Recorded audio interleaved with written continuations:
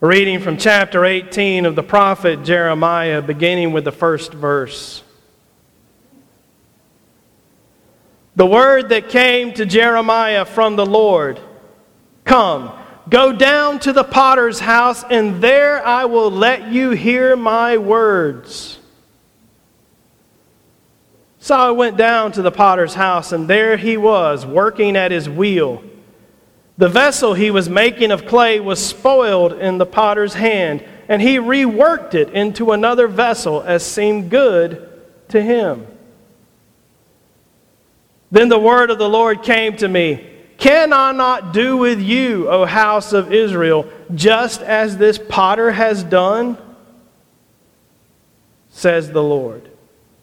"Just like the clay in the potter's hand, so are you in my hand, O house of Israel.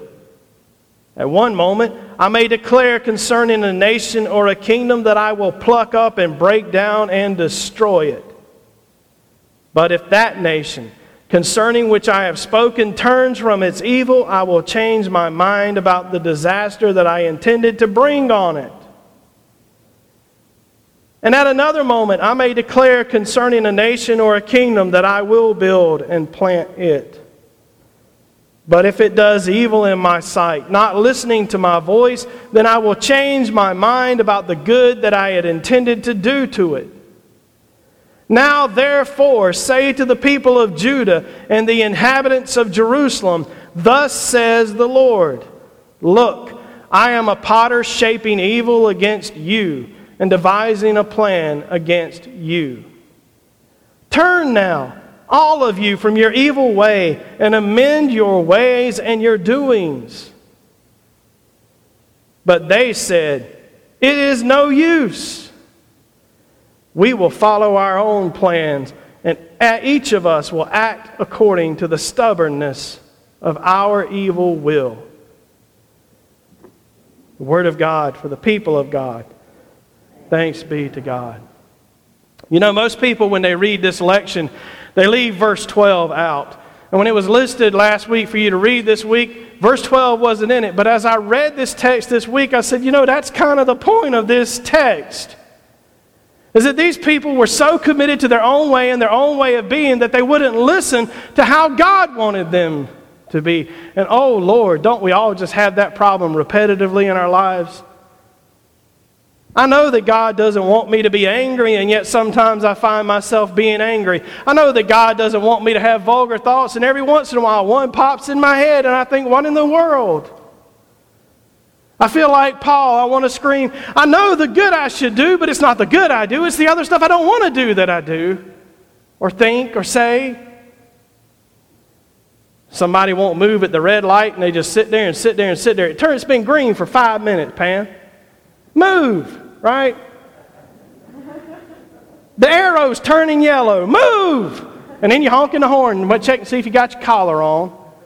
You don't want them to see you honking with a collar. Stubbornness is at the root of this story.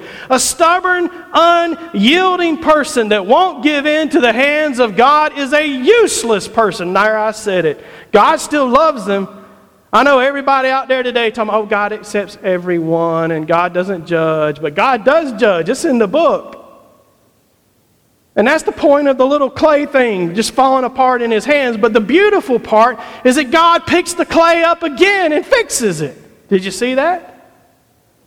It wasn't the point that the clay was spoiled on the wheel. The point was that the potter began making another vessel as it seemed good to him. That God responds to human stupidity. How many of you have ever dug a hole in clay? Anybody? Show of hands. Come on, play with the preacher here. Sermon will be shorter if you play with me. Anybody? Lift them up. Dug a hole in clay. All right. How many of you have dug a hole in sand? If you've done both hands. All right, people with 2 hands up, keep your hands up. Everybody else, put your hands down. Was it easier to dig in sand or clay? Let's hear it. Sand. Clay is the most stubborn soil in the history of the world, other than rocks. You can dig in a rock easier than clay because you can put dynamite in a rock and control how it blows up. Put dynamite in clay, you get a mess. There's no controlling it. The bubble just moves wherever it wants to go. I grew up with 2 kinds of clay in my life. Red clay in my grandmother's yard over in Quiet Acres, And yellow clay in the area that I lived in, we call it bull talent. Some people call it blackjack. Y'all heard that before? It's a nasty mess. There's nothing good about it. You get your truck stuck in it, you ain't never getting out. You might as well bury it. It's nasty. Clay is a stubborn soil. But through the patience of a potter, it can be shaped into something beautiful. If you just leave clay in the riverbanks like the ancient Catawbas who lived here where we lived, it's useless. But if you dig it out, you can shape it into something beautiful and run it through fire and improve it and make it perfect and wonderful. But oh, if the clay won't yield to the hand, what do? Well, most potters throw that clay away and get new clay. But not the potter that Jeremiah saw. That potter keeps working with the clay and makes it into a vessel as seemed good to him. There's a message in that for us. There's really all kinds of messages in it. I just roll back and forth with several. One of the things that I noticed is that God made another vessel out of clay we call Jesus. The first vessel God made out of clay was when he scooped from the earth and made the person Adam. Whoever that first person was, God formed him from the dust of the ground. Remember that story from Sunday school? Told you Sunday school was worthwhile. And then Paul says God formed another man, the second Adam, Jesus. I think that's because the clay spoiled on the first man. Sin and death came into the world. And so God created another vessel that seemed good to him to take our destruction on himself. But then what did God do after that clay spoiled in his hands? He raised it from the dead and remade it. Wherever you go with this metaphor, there's hope in it. But the hope rests in us in some small, particular, meaningless way. Are we so stubborn that we won't yield to the hands of a God who loves us? Are we so broken and stubborn that we'll insist on our way? Verses 1 through 11 offer a beautiful picture of God shaping and working in the world and just a threat of really beautiful things that can happen. Because sometimes being told that we can be better than we are is a threat. Because we think that that means that what we are now isn't good enough. And that's not God's point. God's point is that we can be what God wants us to be. But are we so stubborn that we won't yield to the potter's hand?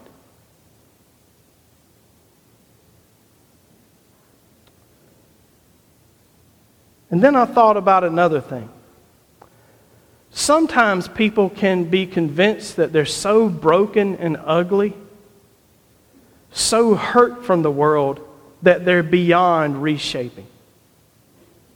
If I invite you to see yourself as the clay on a potter's wheel, spinning in the wheel in the hands of the potter, some of you will see yourselves as a beautiful piece of china already decorated and on your grandmama's cabinet door. And some of you will see yourselves as a lump of clay that just needs to be thrown away.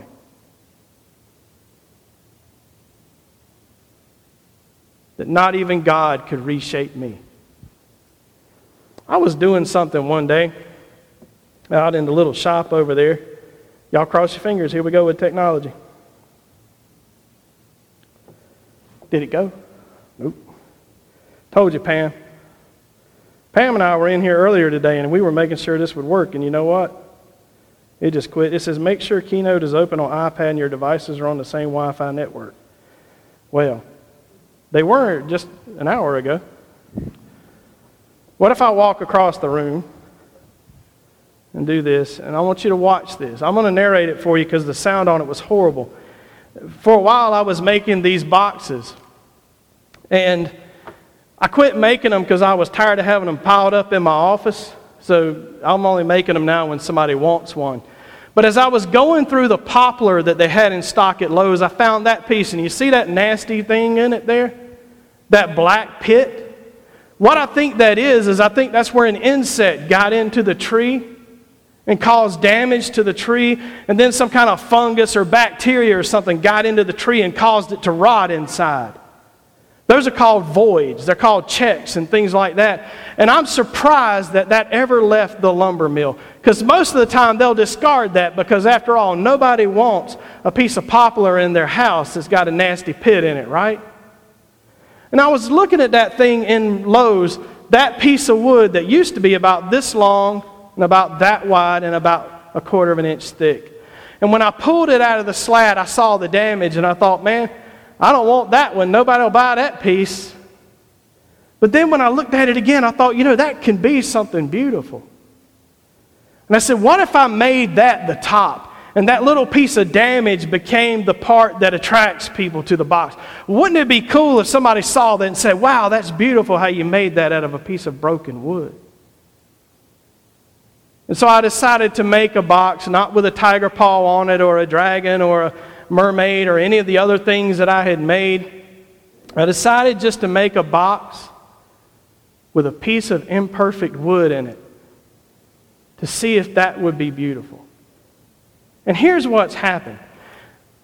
I built the box, and as I'm fitting the lid to it, it takes a little while. I do it with sandpaper and make sure it's going to slide good and fit nice and it's going to all work together and line up and all the grooves are going to be tight. And I'm holding that lid and I'm shaping that thing in my hand, and I heard the Spirit of God say to me, David, as broken as you are,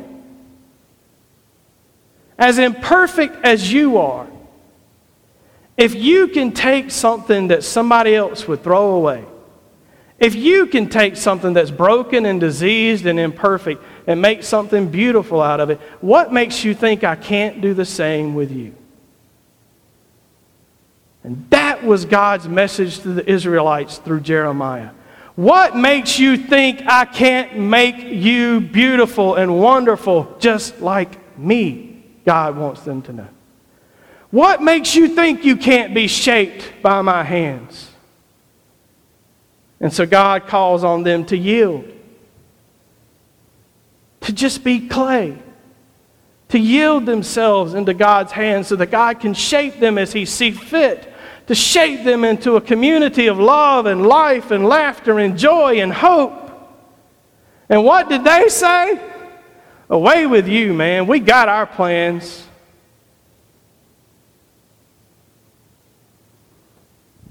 Wow. It couldn't possibly have been a mystery for them what God wanted them to be. And God invites them, turn now from your evil ways, amend your doings, amend your ugliness, turn away from what you are, and become what I can make you be, because God can turn the vilest and ugliest into something beautiful. Doesn't mean our scars will go away. It just means that God can make them good. That piece of wood will always wear the scar of whatever attacked it. That tree's been cut down and processed probably for 10 years before it ever got to me. But now it sits on a mantelpiece in my office to remind me that God can make anything beautiful. Whether it's the damage after a hurricane, the damage after a divorce, the damage after idolatry, adultery, whatever it is that we might feel separates us and makes it impossible for God to reform us. God's word to us through the prophet Jeremiah today is, watch me work. Yield yourself into my hands. Hopefully our answer will not be theirs. We will follow our own plans. Church, someone might look at us and say, what can little old Adna ever be but what it is now? How in the world could a small congregation change its community? How could a small congregation set the world on fire? In the same way that clay is made into a beautiful vase, submitting and yielding itself to the hands of the potter, into the hands of the living God. Don't be stubborn, church. Don't be like that bad clay. Yield yourself to the work of God in your life. Consciously do that. Remind yourself that life is not about what you want, but about who God would have you be in Christ. Because in Christ we are all being changed and remade. And even our ugliest scars, even those places that are left in us by rot and decay, can become beautiful in the hands of the living God. Amen.